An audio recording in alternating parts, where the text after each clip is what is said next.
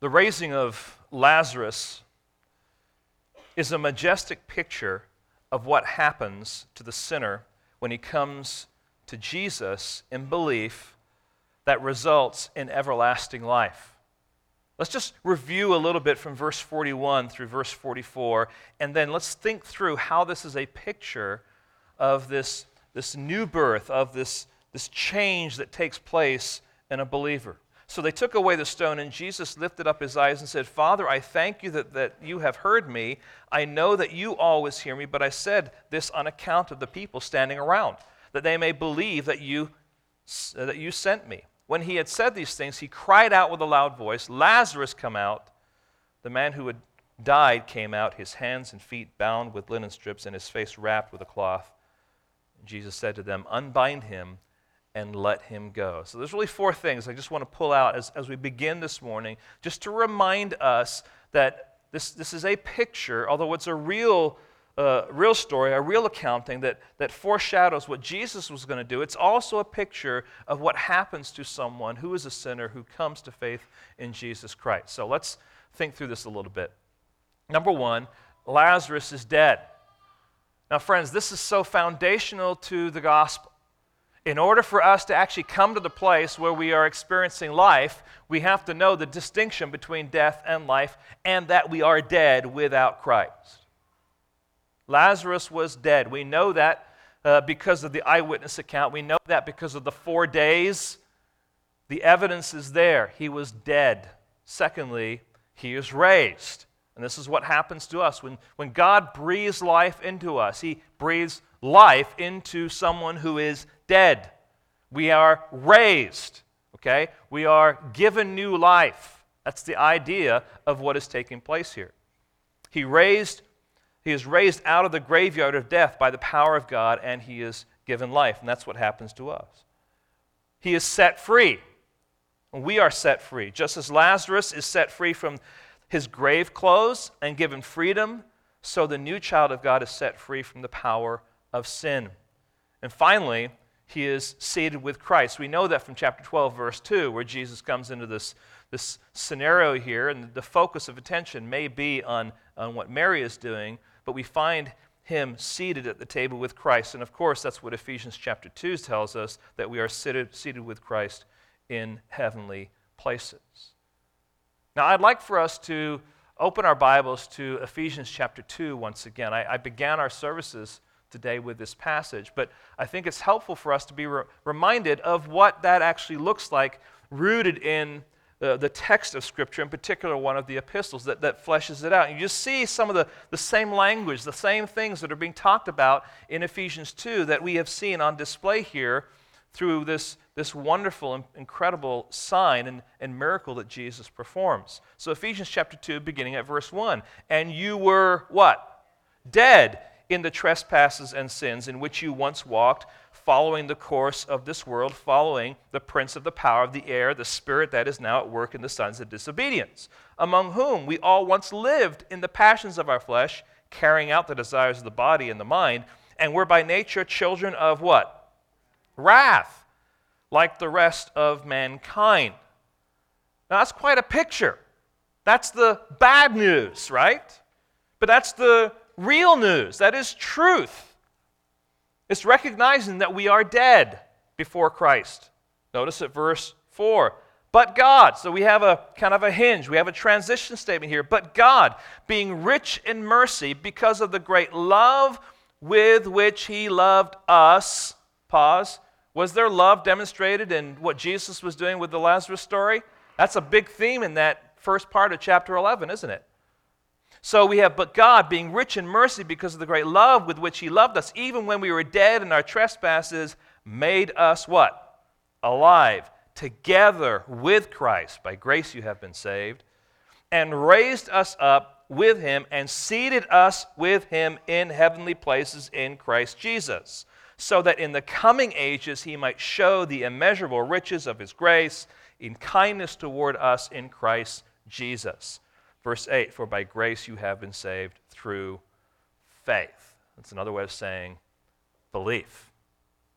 Now, friends, I take us there to remind us that what we have here in the raising of Lazarus, yes, is a historical event, but it is also more evidence that John is giving the reader, that would be us, that Jesus Christ is the Messiah, and that through Jesus Christ, if we believe in Jesus Christ, we will have life.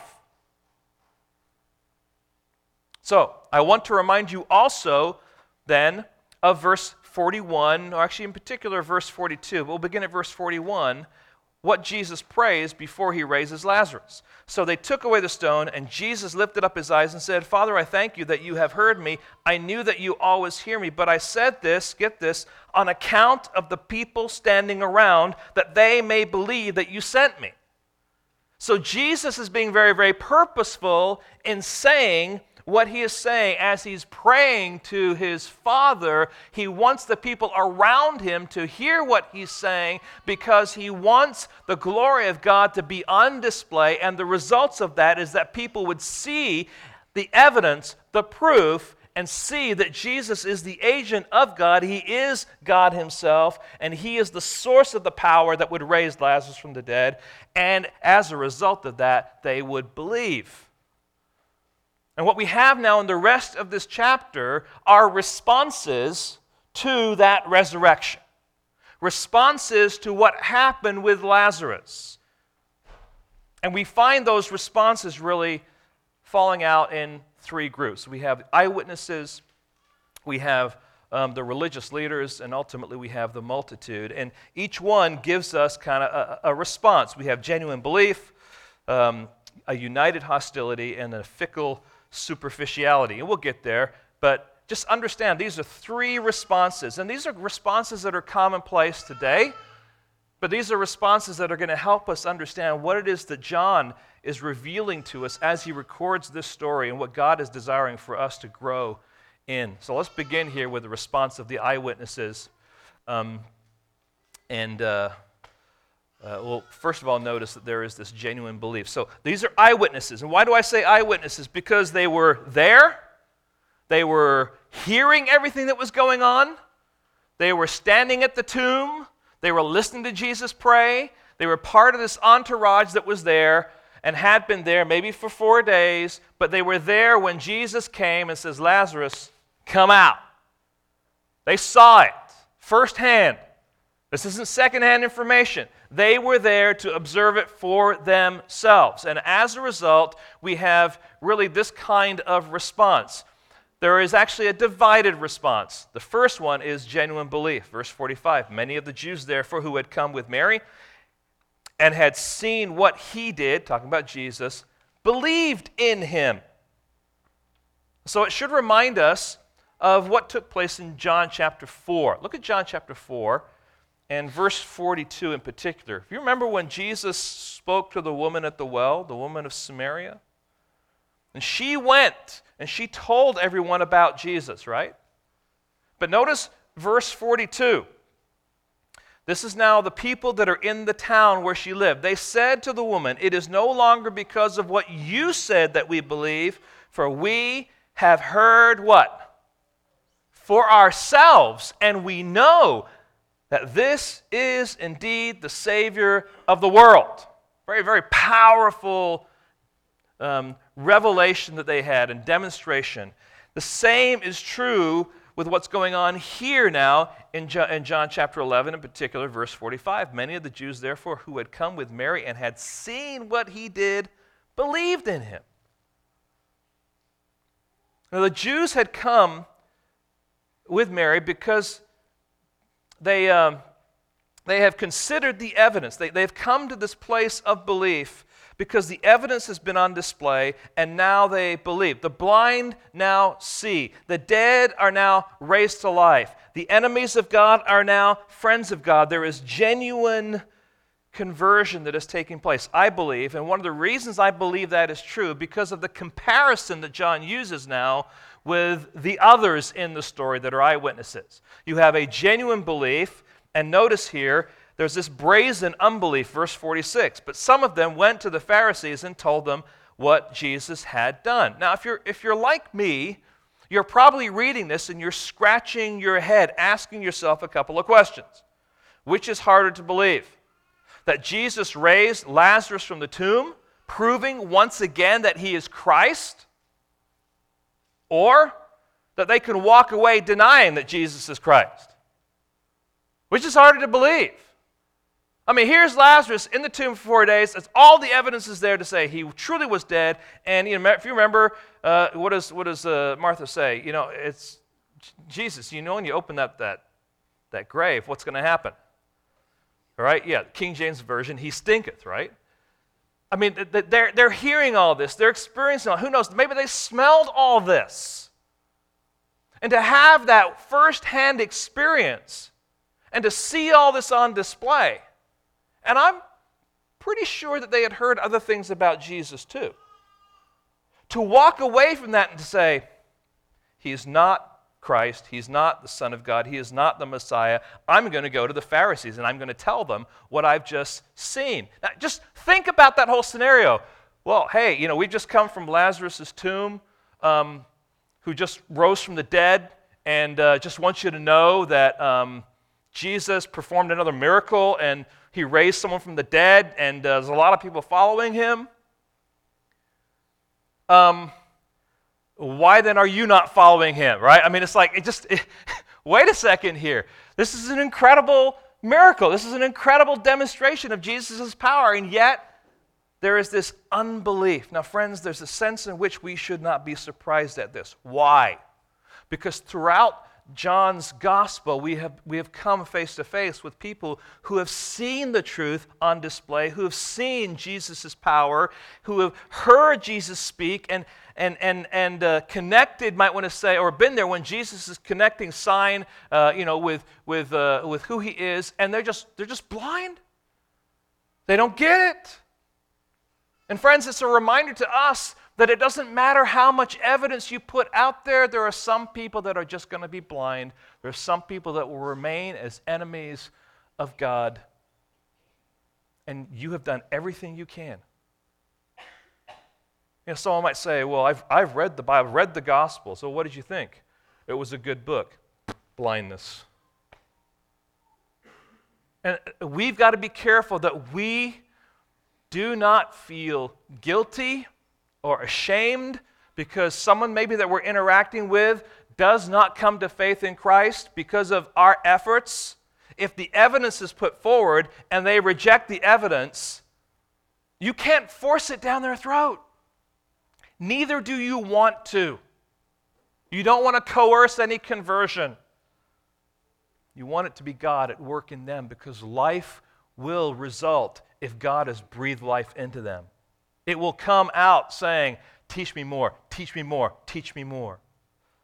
Now, friends, it is much easier to have compassion on those who are walking in blindness and have experienced the dim light of general revelation and maybe have not heard an articulated gospel, but it is hard to have compassion on those who have come face to face with Jesus in all his glory and splendor and blazonly reject him.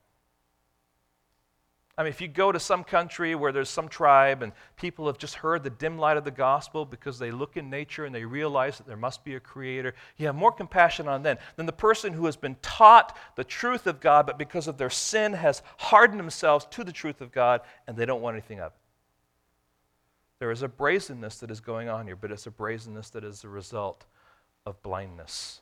Now, friends, we are, if we're God's children, we are, as John has even revealed to us, progressing in our belief, right? Those who are blind are actually progressing in their unbelief. Their unbelief becomes darker and darker.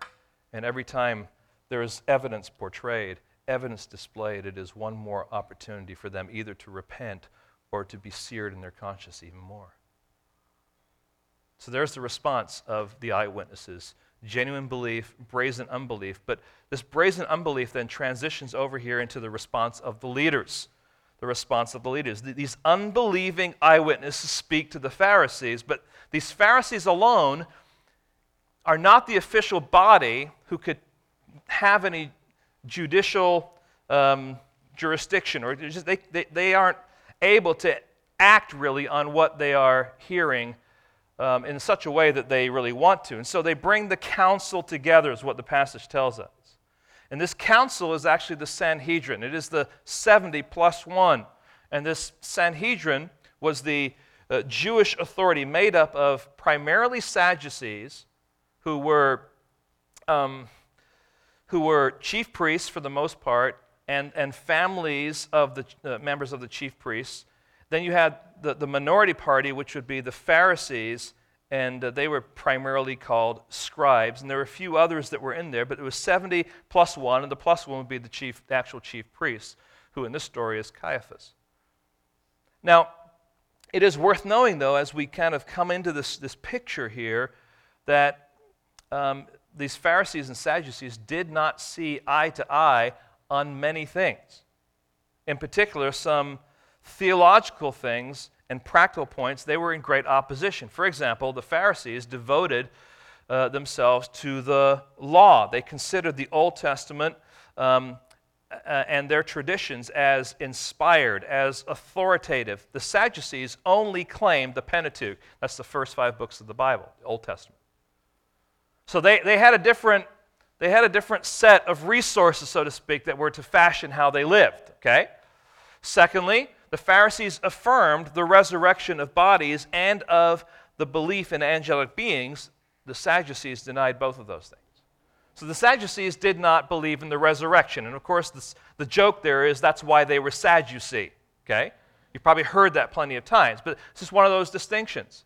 The Pharisees were ultra-nationalists. I don't know if they had flags back then, but there'd be flags on every Pharisee household, so to speak. All right? Very, very strong nationalists, and they chafed under the yoke of Rome. However, the Sadducees were a little bit more politically opportune, and they found ways to compromise with Rome. And so it was kind of a different attitude. And of course, in that Sanhedrin, they would be bucking and fighting with each other about how they were going to interact with Rome. The Pharisees were typically middle class. The Sadducees were typically from wealthy families. So the Pharisees tended to be the far more conservative. The Sadducees tended to be the more liberal in their thinking and their application of their Judaism. Now, the fact that they worked together in the Sanhedrin is quite amazing when you think about it. But when it came to Jesus, because he was a common enemy that threatened their own existence, they had no trouble uniting together to get rid of him. And often case, that's what happens. People who may have different opinions, different thoughts, different positions, if they have that common enemy, will unite together against that common enemy. In particular, in the arena of religion, and in particular, in this case, as it relates to Jesus Christ. Now, these leaders are considered to be Israel's shepherds. Flashback, Israel's shepherds who are thieves and robbers and intruders and hired hands who are not concerned with the care of the flock, but only their agendas. You see how all this is tied together? Here they are now, after Jesus has spoken, after he has given some instructions about the nature of the religious leadership and how they don't care for the flock and how he is that one true shepherd. Here now are these illustrations that John gives us to give us a picture, a real life picture of what that looks like. These are the people who are rejecting who Jesus is, who are rejecting what he is doing, and are not willing to claim him as the Messiah at all. But notice now, verse 47, what I'm calling a political panic. There's a political panic that's taking place here. So the chief priests and the Pharisees gathered the council and said, "What are we to do? For this man performs many signs. If we let him go on like this, everyone will believe in him, and the Romans will come and take away both our place and our nation." So let's just pick this apart a little bit. What are we to do? We've confronted him. We've challenged him. We've accused him. We've attempted to trick him. We've sought to arrest him and tried to stone him. But he always finds some way to get out of that. Everything that we have thrown at him, he has evaded, he's countered, he's explained, or he's answered. We have done everything we can think of. What more can we do? Now, a reader of this gospel is going to say, here's some things you can do. How about listen to him when he's speaking? How about honestly take a look at the evidence before you? How about go back to your scriptures and study them? How about believe and worship the Christ, the Son of God? How about rejoice because the King of Kings is present with you? There are some things they could do, but that's not going to help them with their own personal agenda. What's happened here is that the religious leadership has abandoned their purpose as being the religious leadership before God, and it has now become their own personal agenda, their own political agenda that is really at stake. He also says, or they also say here, he performs many signs. He's performing all these signs. What are we going to do? Look at the signs. How about that? Consider them. So this is critically important in this account here, because what they're doing is they're not denying any of the signs. They're actually affirming that Jesus did perform these signs. They're not saying he didn't do it. I just don't like it. And why don't they like it? Well, because they know, look at verse 48, if we let him go on like this, everyone will believe in him.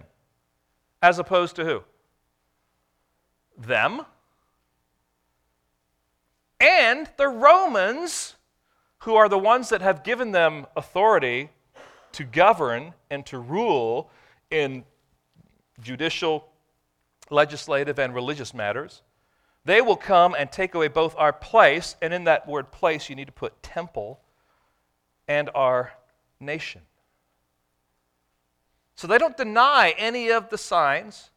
Rather, they are worried that if Jesus continues to perform these signs, then their present stability, their status quo of this Roman yoke that they are comfortable to be under because they have now a position and a place of comfort, this will be undermined. Jesus would continue to gain a following. His following would result in a mass uprising. The Romans would not be happy and would in turn take away their temple and undermine their nation.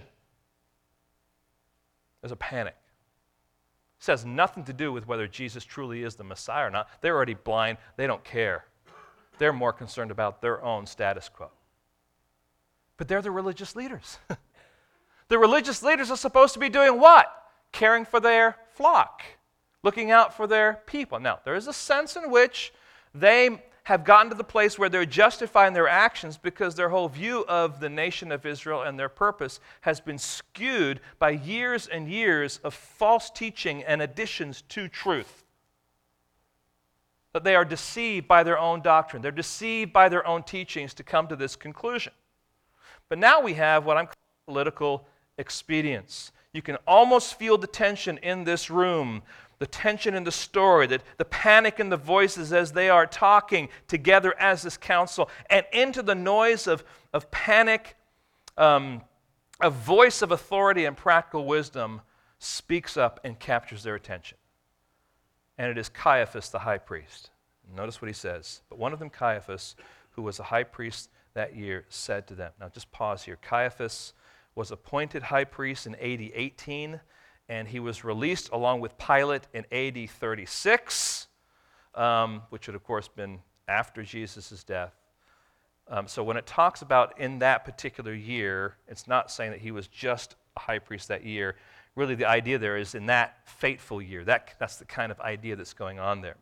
So here he speaks in a very shrewd and salvific manner. Listen, you know nothing at all. Let me translate that into modern English. You don't know what you're talking about. Now, Josephus, Jewish historian, talks about the Sanhedrin. And one of the things he talks about concerning the Sanhedrin is that they were very loud and unruly and rude in their discussions. So it was more likely this: you guys are a bunch of idiots. You don't know what you're talking about. You guys ever watched British Parliament? Now, one of the things that you can observe if you ever watch British Parliament is they know how to insult you in a very kind way. Right? And if you ever want to learn how to do that, just watch British Parliament, because they will stand up there. You're right, honorable so-and-so, you claim blah, blah, blah, blah, blah, blah, blah, blah, blah, blah, blah. And everyone's like, yeah, and they respond. It's insult after insult after challenge, and it's polite rudeness. This was not polite rudeness. This is just rudeness. for the sake of a point. So he speaks now. You don't know what you're talking about. Nor do you understand, get this, that it is better for you that one man should die for the people, not that the whole nation should perish. It is better for you. It's not better for the nation. It's not better for the care of our flock. It is better for you that one man should die for the people, not that the whole nation should perish. So it's better for you. Look at what you have to lose, council. Your place, your temple, your position in the Sanhedrin, your nation. It is also better for the nation. We don't want all that God has done through the years, establishing Israel and preserving Israel, to be undermined by this miracle worker. We have the responsibility to look out for his temple, for his nation, and to be sure Rome doesn't take back any of the freedoms that they have given us. We need to get rid of this man. We need to take care of removing this man. All of these things are going to be then at the expense of killing off this man.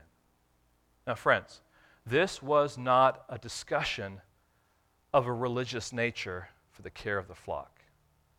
This was a politically expedient discussion. It wasn't considering whether Jesus was Messiah at all. He was simply a bother to their status quo. He was threatening their status quo. And Caiaphas here is speaking his own thoughts, his mind, his thinking, politically thinking, hey, if we get rid of this man, we solve the problem. This is pure politics that plays with the life of a man, not on genuine grounds for ethics, fairness, or humanitarian motives at all, but purely for political purposes. And so when Caiaphas argues that Jesus must die for the people, he is using sacrificial language, but doesn't necessarily understand all that he is saying. Look back at John chapter 10 and verse 11. John chapter 10 and verse 11. Jesus says, I am the good shepherd. The good shepherd, what? Lays down his life for the sheep.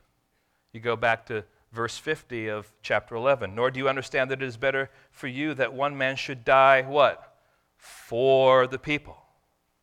It's the same salvific language. It's the same kind of language that's saying this man is going to die as our substitute in our place. And so Caiaphas isn't meaning necessarily that Jesus' death is going to be a religious sacrifice that atones for a nation. He's just simply thinking that he will die as a scapegoat in order to spare the nation and its leaders.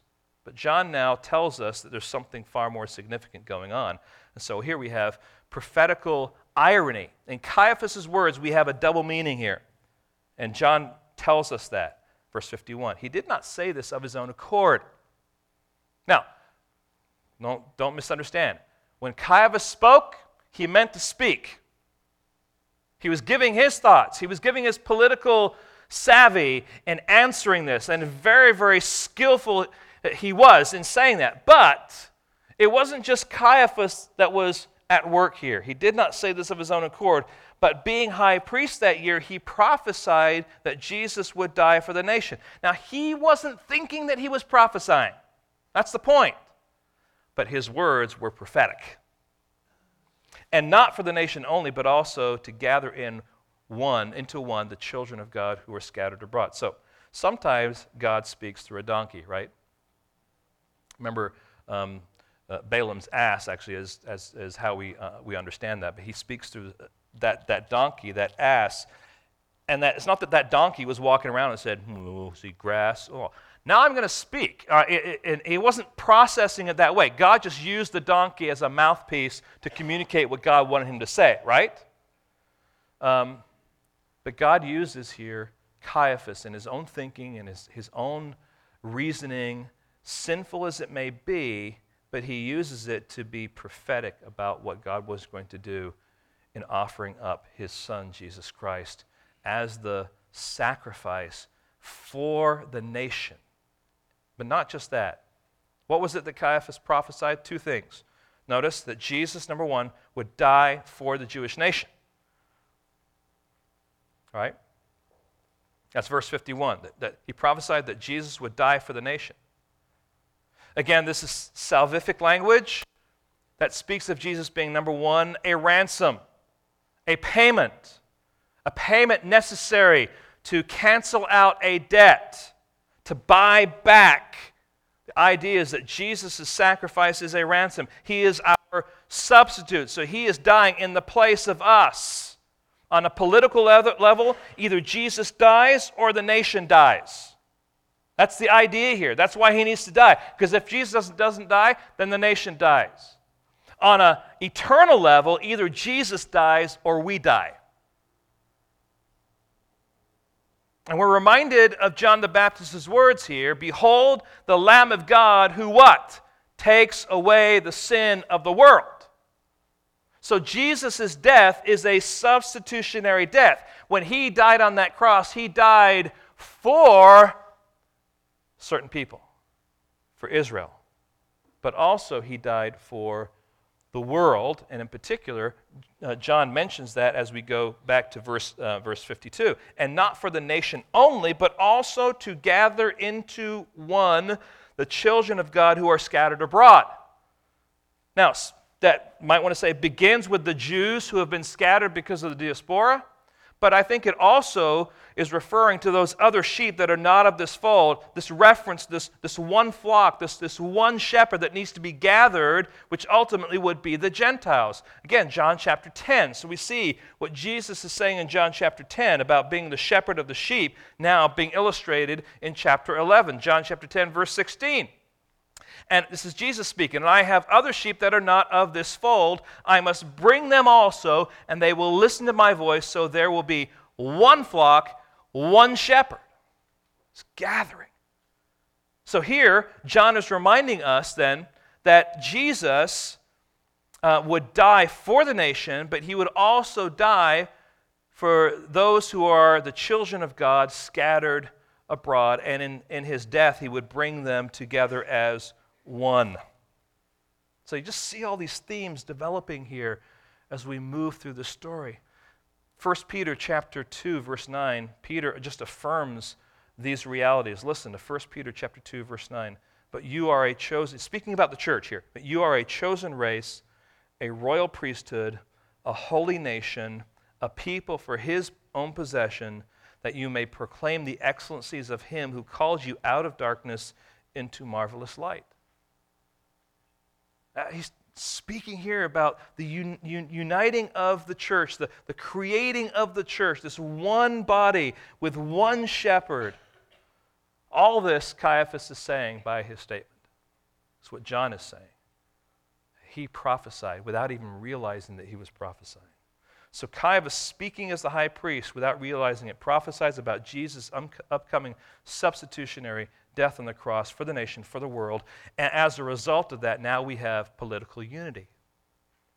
Notice, as Caiaphas speaks these words,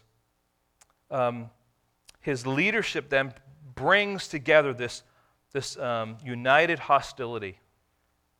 It's firmly established. So from that day on, they, the council, the Sanhedrin, made plans to put him to death. Now, this isn't just a group of Pharisees gathered together to say, what are we going to do? This is now a formal statement, a formal agreement, a formal strategy by the Jewish religious body that is presiding there over the nation. We are going to arrest him with the desire to put him to death. So Jesus has already been on trial. And he has been found guilty. The Jews have already condemned him to death.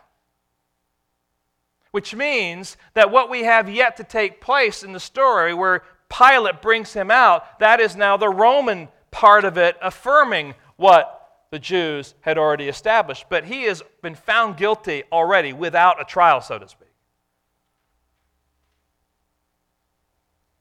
This is now, or I should say, this is how false shepherds respond to the clear evidence given to them.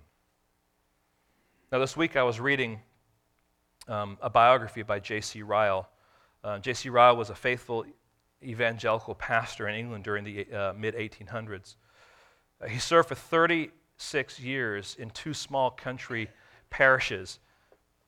But he had become so popular in his writings that at the age of 68, I believe it is, he was asked to be the Bishop of Liverpool. And many people did not approve of him taking that position because he was so biblical and so strong in the Word. Now, I just want you to listen to some of the statements that were made.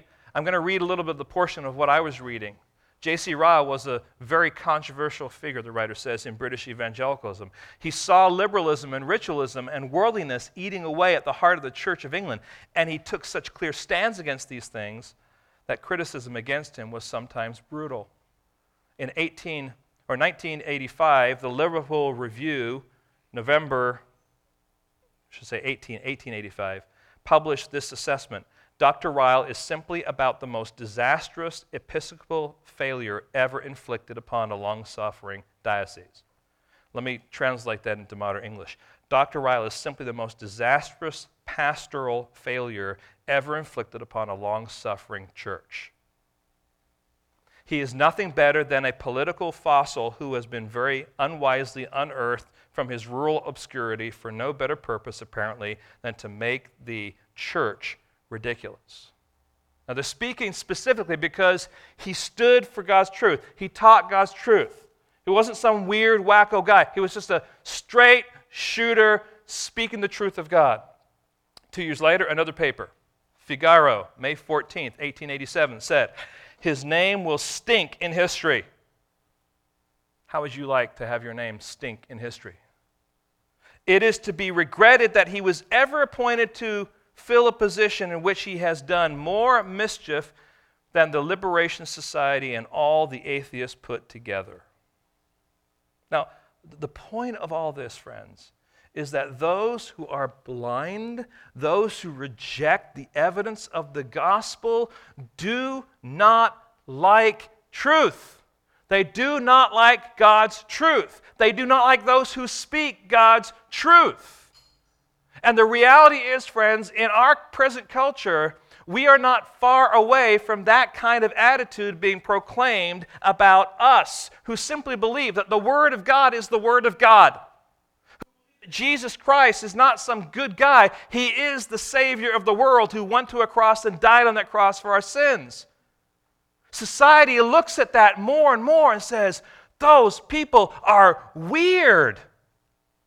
They're crazy to believe that the Bible is God's Word. Who do they think they are? To believe that Jesus went to a cross and died for their sins? Strange. Weird. Why would we even consider putting anyone who holds that in a position of leadership? And friends, we're experiencing that in different places around our country. People do not like those who have strong opinions and beliefs based on God's Word. I want to say, just this is simple, practical, plain teachings of Scripture. They don't like it. They reject it. In fact, they're very hostile to it. So united hostility towards Christ, the things of God, and Christianity is nothing new. And let me just mention a few things here. The history books are chock full of persecution of the faithful. Times when the religious or political establishment of the day sought to rid itself of unwanted Christians. You have the early church, who ultimately were used as sport for the arenas, right? They're just Christians. All they're good for is to be chased around by lions and eaten for the sport of everyone else. I mean, if you were a Christian, you were taken now from being, on a certain level. Maybe you were in society. Maybe you were a wealthy person. You had a nice establishment, but you were found out to be a Christian. Boom. You were considered the lowest of the low, barely worthy to actually be part of the sport entertainment of that particular day. Another one, the Reformation, where thousands were persecuted, slaughtered because they believed the gospel. Just the effects of the Reformation, and how, in particular, the Catholic Church was ruthless in challenging people and finding people who simply had a copy of the Word of God. The rise of communism that sought to stamp out Christianity. But let's be careful here. History also shows that there has been much abusive behavior under the guise of the church. Times when various Christian leaders who are supposed to be shepherding the flock have abandoned the plain teaching of Scripture and instead twisted it to suit their own ends. And under those circumstances, the church becomes a political party, first, that establishes its rules and regulations, forcing people to conform or be abused, justifying the killing of detractors. We certainly had that, might want to say, across Europe with the Catholic Church and the Protestant Church and the battles that went. When you had crown against crown, it was always church against church. Okay? And you go to Russia, and the formal church in Russia is the Russian Orthodox Church, which basically is an arm of the government. Okay? Good way to connect with people. I mean, it's politically strategic, but it's not what God has called the church to be. Here's some other examples. The Crusades, fueled by the Catholic Church's desire to possess Jerusalem and the Temple Mount. They agreed and they granted almost what we might call a pre-forgiveness of sorts to certain Templar knights so that when they abused, raped, tortured, or killed the innocent, they were absolved of any guilt. And so they would get that absolution before they would go out and plunder and do all these things that we would say are horrible. But the church has already granted their forgiveness. So now they can... All right? So the church now has established ideology that is not rooted in Scripture at all, but it's in the guise of the church. Now, many people who are not Christians will say, well, I don't want to be a Christian because Adolf Hitler was a Christian.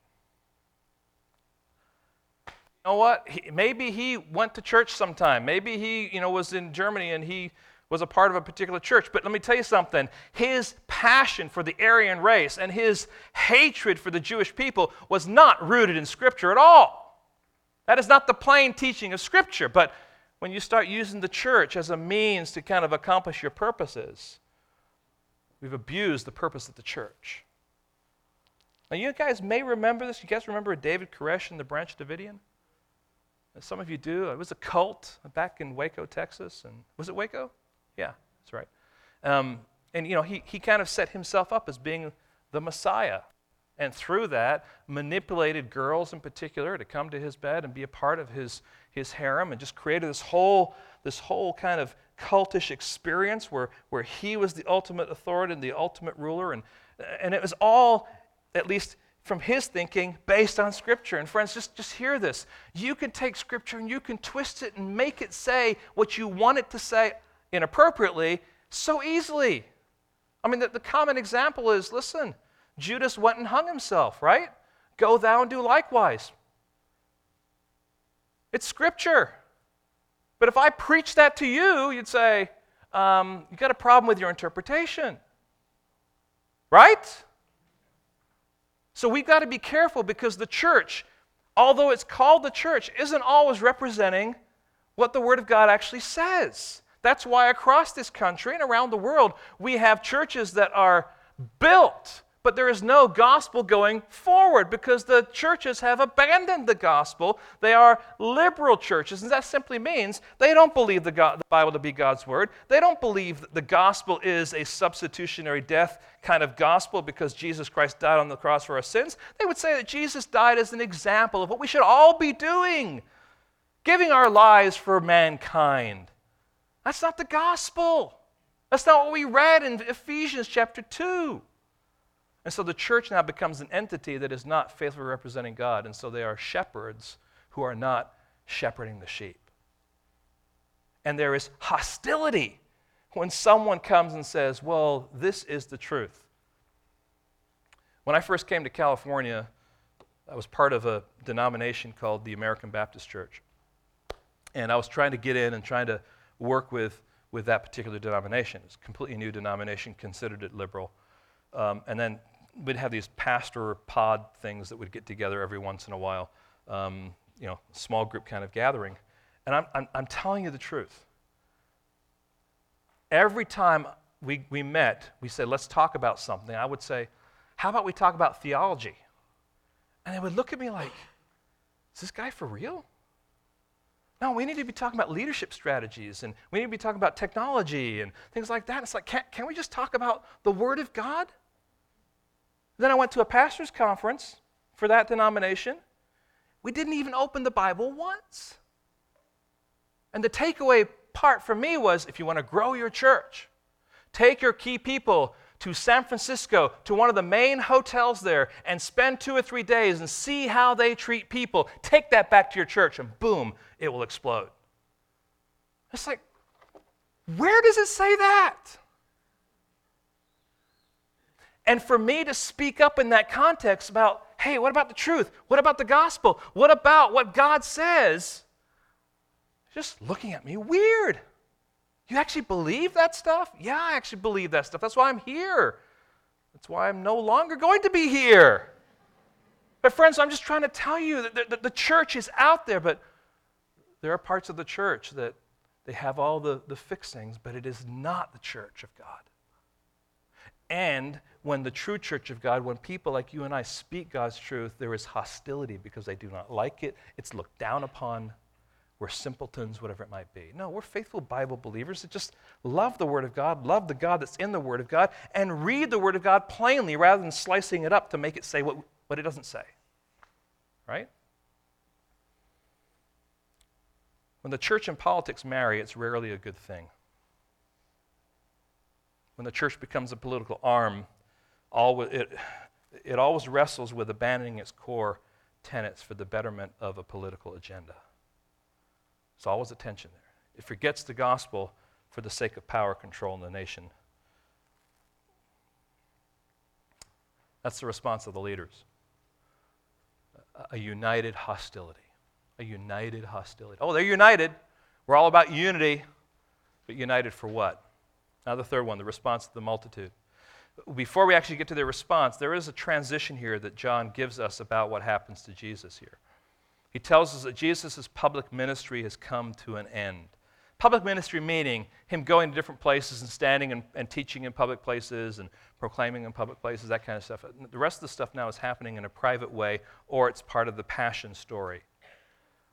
Look at verse 54. Jesus therefore no longer walked openly among the Jews, but went from there to the region near the wilderness to a town called Ephraim, and there he stayed with his disciples. So Jesus, anticipating the hostile unity of the Sanhedrin, moves, not in panic, but he moves away to Ephraim and begins then what we might want to call his private ministry in this kind of isolated town of Ephraim. D.A. Carson notes, to those with eyes to see, he was making a theological statement. No human court would force him to the cross. Now, I mean, all through the story, when they try and stone him, they try and arrest him, what happens? Jesus evades. What's the point? He's going to the cross, yes, but he's going to the cross at his time, on his terms, not on yours. So it's a reminder also of what Jesus said in John chapter 10. Well, we're going back there a lot, aren't we? Verse 17 and 18. Look there.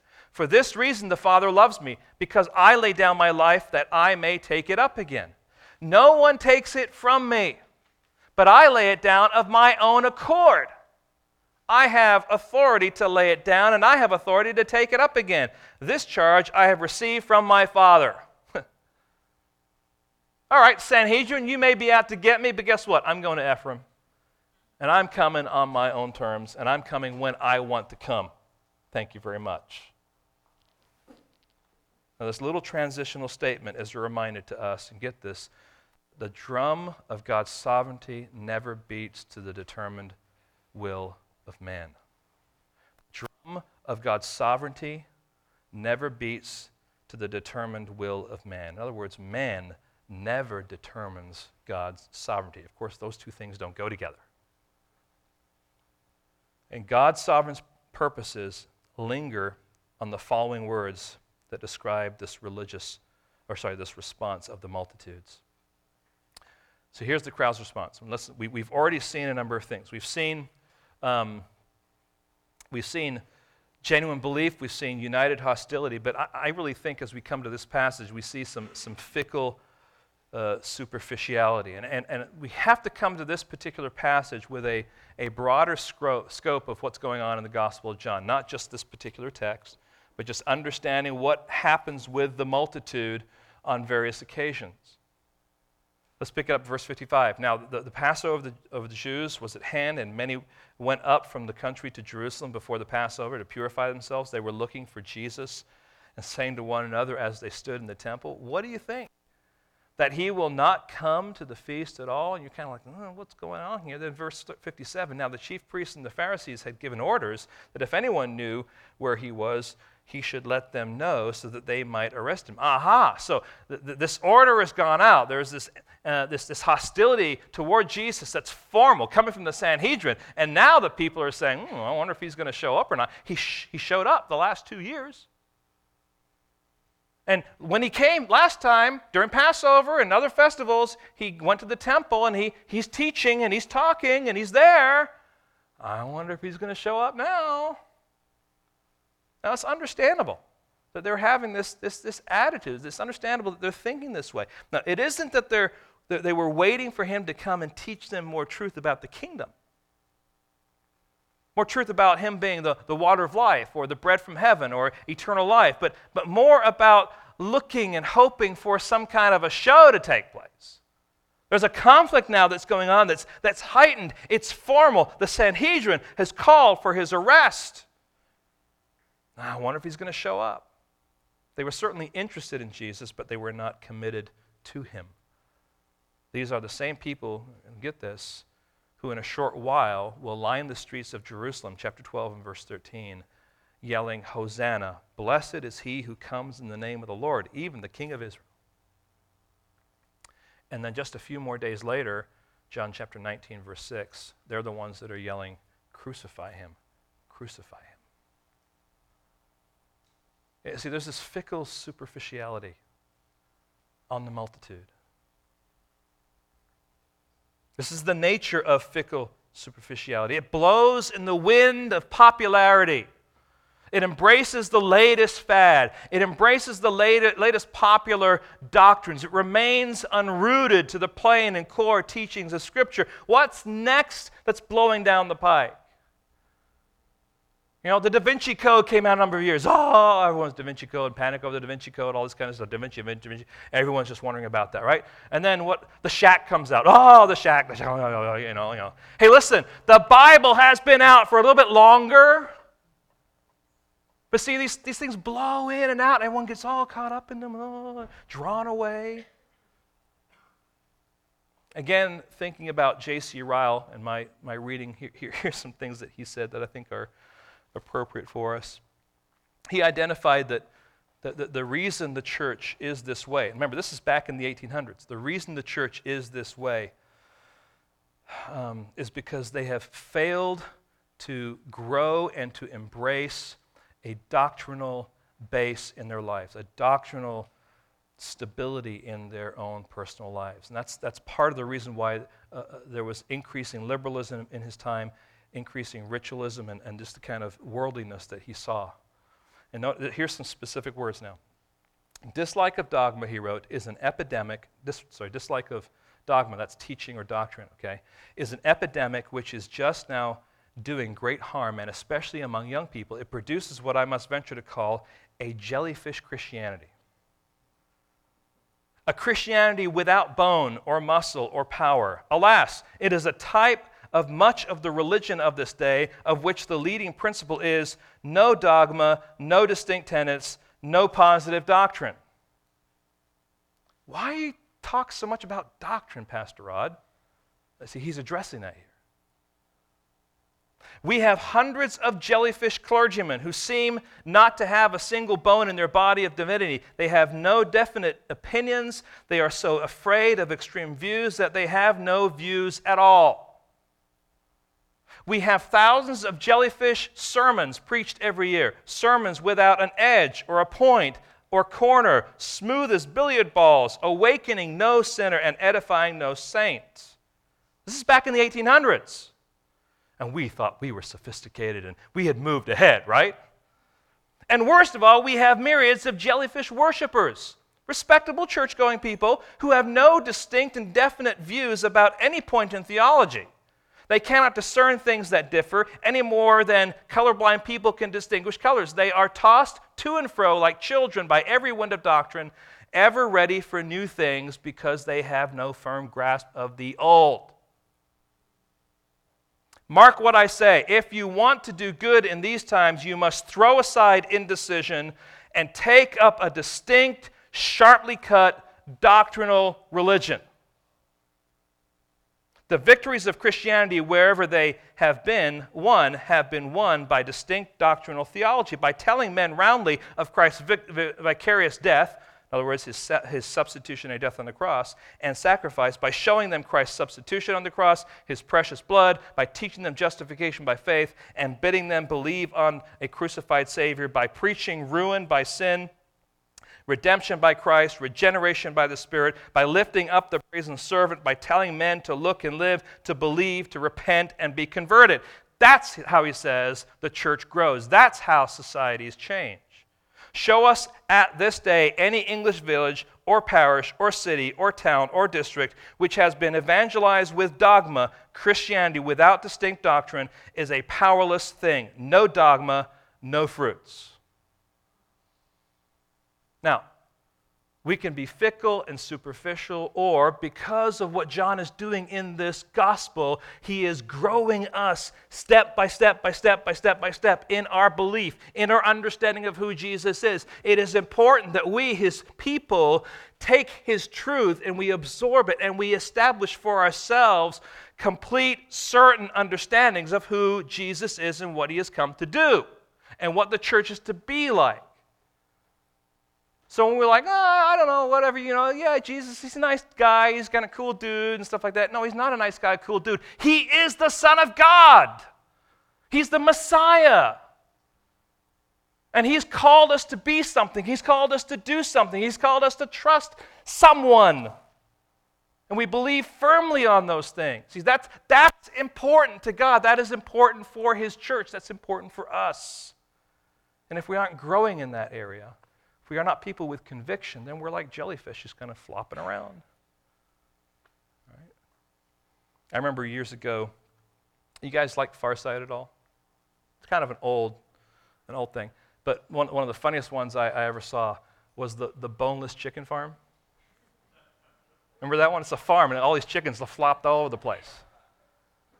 And you know what? I just wonder sometimes if we have just like, the church is like a boneless chicken farm. People are like, I'm in the farm, but... And what Ryle is saying here, I think what we can recognize here is that God wants us to move away from superficiality and to actually believe someone and something and what that someone says about life and to learn it and grow in our learning so that we are establishing bone structure in our walk with him so that we can stand firmly and we can stand strong rather than be a boneless chicken farm church. All right? It's quite a picture, isn't it? Now, I'm not saying that of you. You guys are robust, strong chickens, right? Clucking all the time and that kind of stuff. But you get the picture. All right? Be careful there. Now, just as we bring this to a close, so these three responses then. Genuine belief. This united hostility and this fickle superficiality. They're all just three responses we see in this text. But there's a few other things that I think are important for us just in the next couple of minutes to kind of think through. And God in his ordering of things, I think, is timely and purposeful. But the first one here has to do with the arena of politics. You may or may not like what I have to say, but just I want you to consider it, and I believe it to be true. Number one, we must be careful that our commitment to the true Messiah, Jesus Christ, is not eclipsing our commitment to a political cause. Or I should say, is not being eclipsed by, right, our commitment to a political cause. Well, we all know that there's an election coming up, and we all know that there are primarily two parties that are in contention for a presidency and other things. It's always amazing to me how those who claim to be followers of Christ will abandon the clear teaching of Scripture to vote for a political party whose platform stands in complete opposition to the plain and clear teachings of Scripture. Now, you can do all the study you want, but I just want you to consider that your responsibility as a citizen of this country is fashioned and shaped by Jesus Christ being the Savior of the world and what He has revealed to you through His Word. For some reason, in the quietness of a voting booth, what God says is jettisoned away or rationalized and replaced by a loyalty to a particular political party, whatever party that might be. However you're processing it, however you're thinking it through, when you stand there in that booth, first of all, stand there in that booth, all right? And when you are there, allow God to be God, fashioning and shaping the decision that you have to make for His glory, for the betterment of the society in which you live. Do we really think that Mitt Romney will be the savior of the United States of America? Do we really think that Barack Obama has been the savior of the United States of America? No, there is only one Savior. These are just men or women who are seeking to be in place where certain ideologies can be fleshed out in the context of a nation. And because we are God's children, because we are fashioned and shaped by His truth, that means that we have to evaluate all that is out there by the grid and the lens of God's truth so that we filter it. It comes out and it's like, well, listen, this is far more closer to biblical Christianity and the kind of society God wants for us than this. In fact, this one over here completely contradicts what God says is true and should be true. There's only one Savior. His name is Jesus. There's only one leader that will bring stability and an eternal health care plan.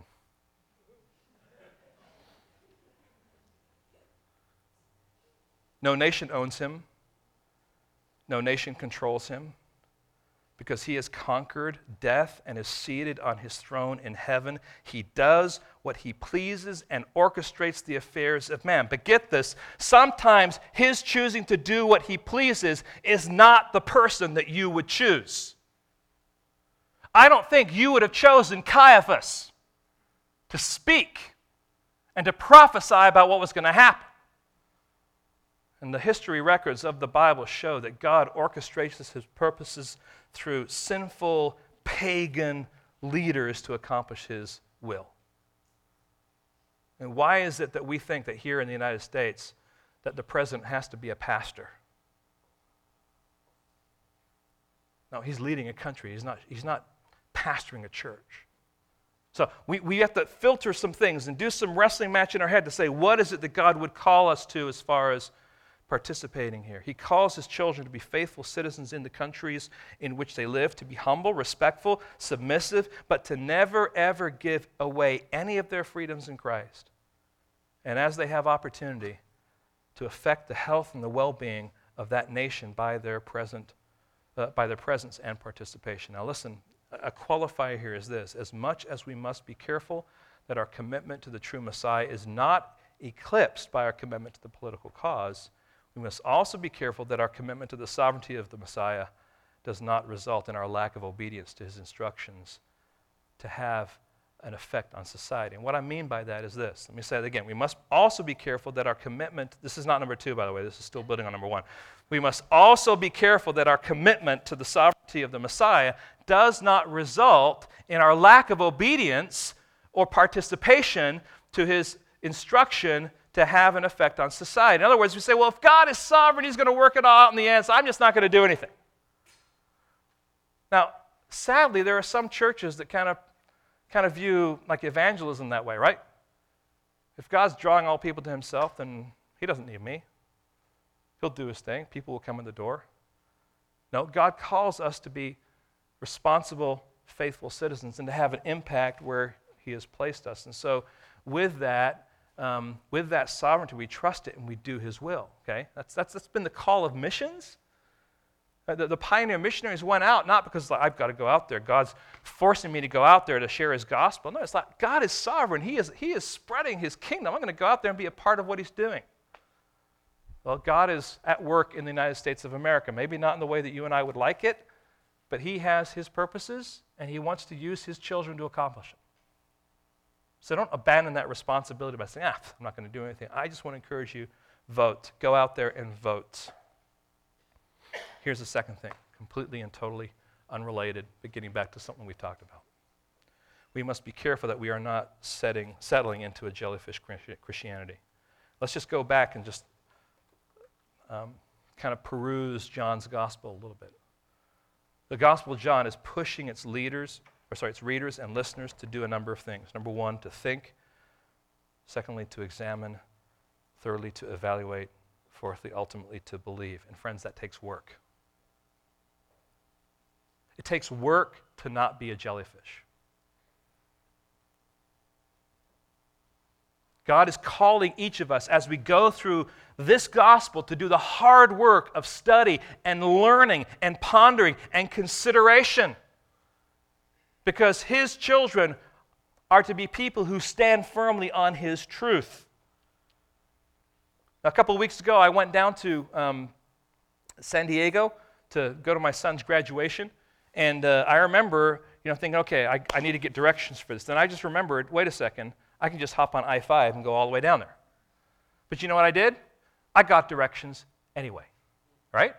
And I got the directions, and I felt like, I needed the directions. I know it's just down I-5, and I get down there on I-5, but I got to get off at a certain exit. I want to make sure I get the right exit. So we have the directions, and then, of course, I have an iPhone now, and I needed the map, so I plugged the map into the iPhone and got that figured out. Again, the directions are, get to I-5 and go down I-5 for, however long and, set it there so I can see it. And as I'm going along, of course, my daughter Deanna, who had hurt her knee, is sitting in the front. And so she's saying, Dad, why aren't you using the Siri function? I've never used it before. So she set it up for me, and we had conversation on the way down on this trip. It was really good. You just learn some things as you go. And we had some concerns about our car, and so we pulled off. And then as I'm driving, I'm getting a little sleepy and stuff like that. And it's like, hey, Deanna, can you find out where the next Starbucks is? So she plugs in, Google and boom, boom, that. Right there, it's on the map. Oh, there's the next Starbucks. Like, oh, yes. Okay, I can hold out for the next Starbucks, right? Because the last thing I want to do is have gas station coffee, right? I mean, that's just, that will not, it might keep you awake, but for wrong reasons, right? And so we got there to Starbucks. It was great. And then, on the way back, it was, where's the next In-N-Out? Because we knew that Gavin really wanted In-N-Out. We wanted to make sure that was good. So, we were able to use it. Now, my point in sharing all this is this, that we had this map and had the basic idea of what it looked like, but I took the time, thankfully, to establish the map into my phone or print it out even initially, but even along the journey, I found out that I needed the map and I could use the map, and it was helpful for me in my journey. Now, if all we do is say, I am now a child of God, I've entered into the kingdom, let me just get on I-5. Right? And I'm waiting to get to heaven. No, the journey is what God takes you through to learn, to grow. There are obstacles, there are roadblocks, there are things that you have to do. There are Starbucks on the way. Thank you, Jesus. Or Pete's, all right? You get to places where you can get fed and satisfied and all this kind of stuff so you can finally get to your destination. Spiritually speaking, it's not just a matter of getting in the kingdom and there it is. It's a matter of getting in the kingdom. Now look at all I have and learning as I go. Oh, what is this thing? Who is this Holy Spirit that speaks to me along the journey, directing and guiding as I go? Listen, if we're going to stay as jellyfish Christians, we're just cruising on I-5.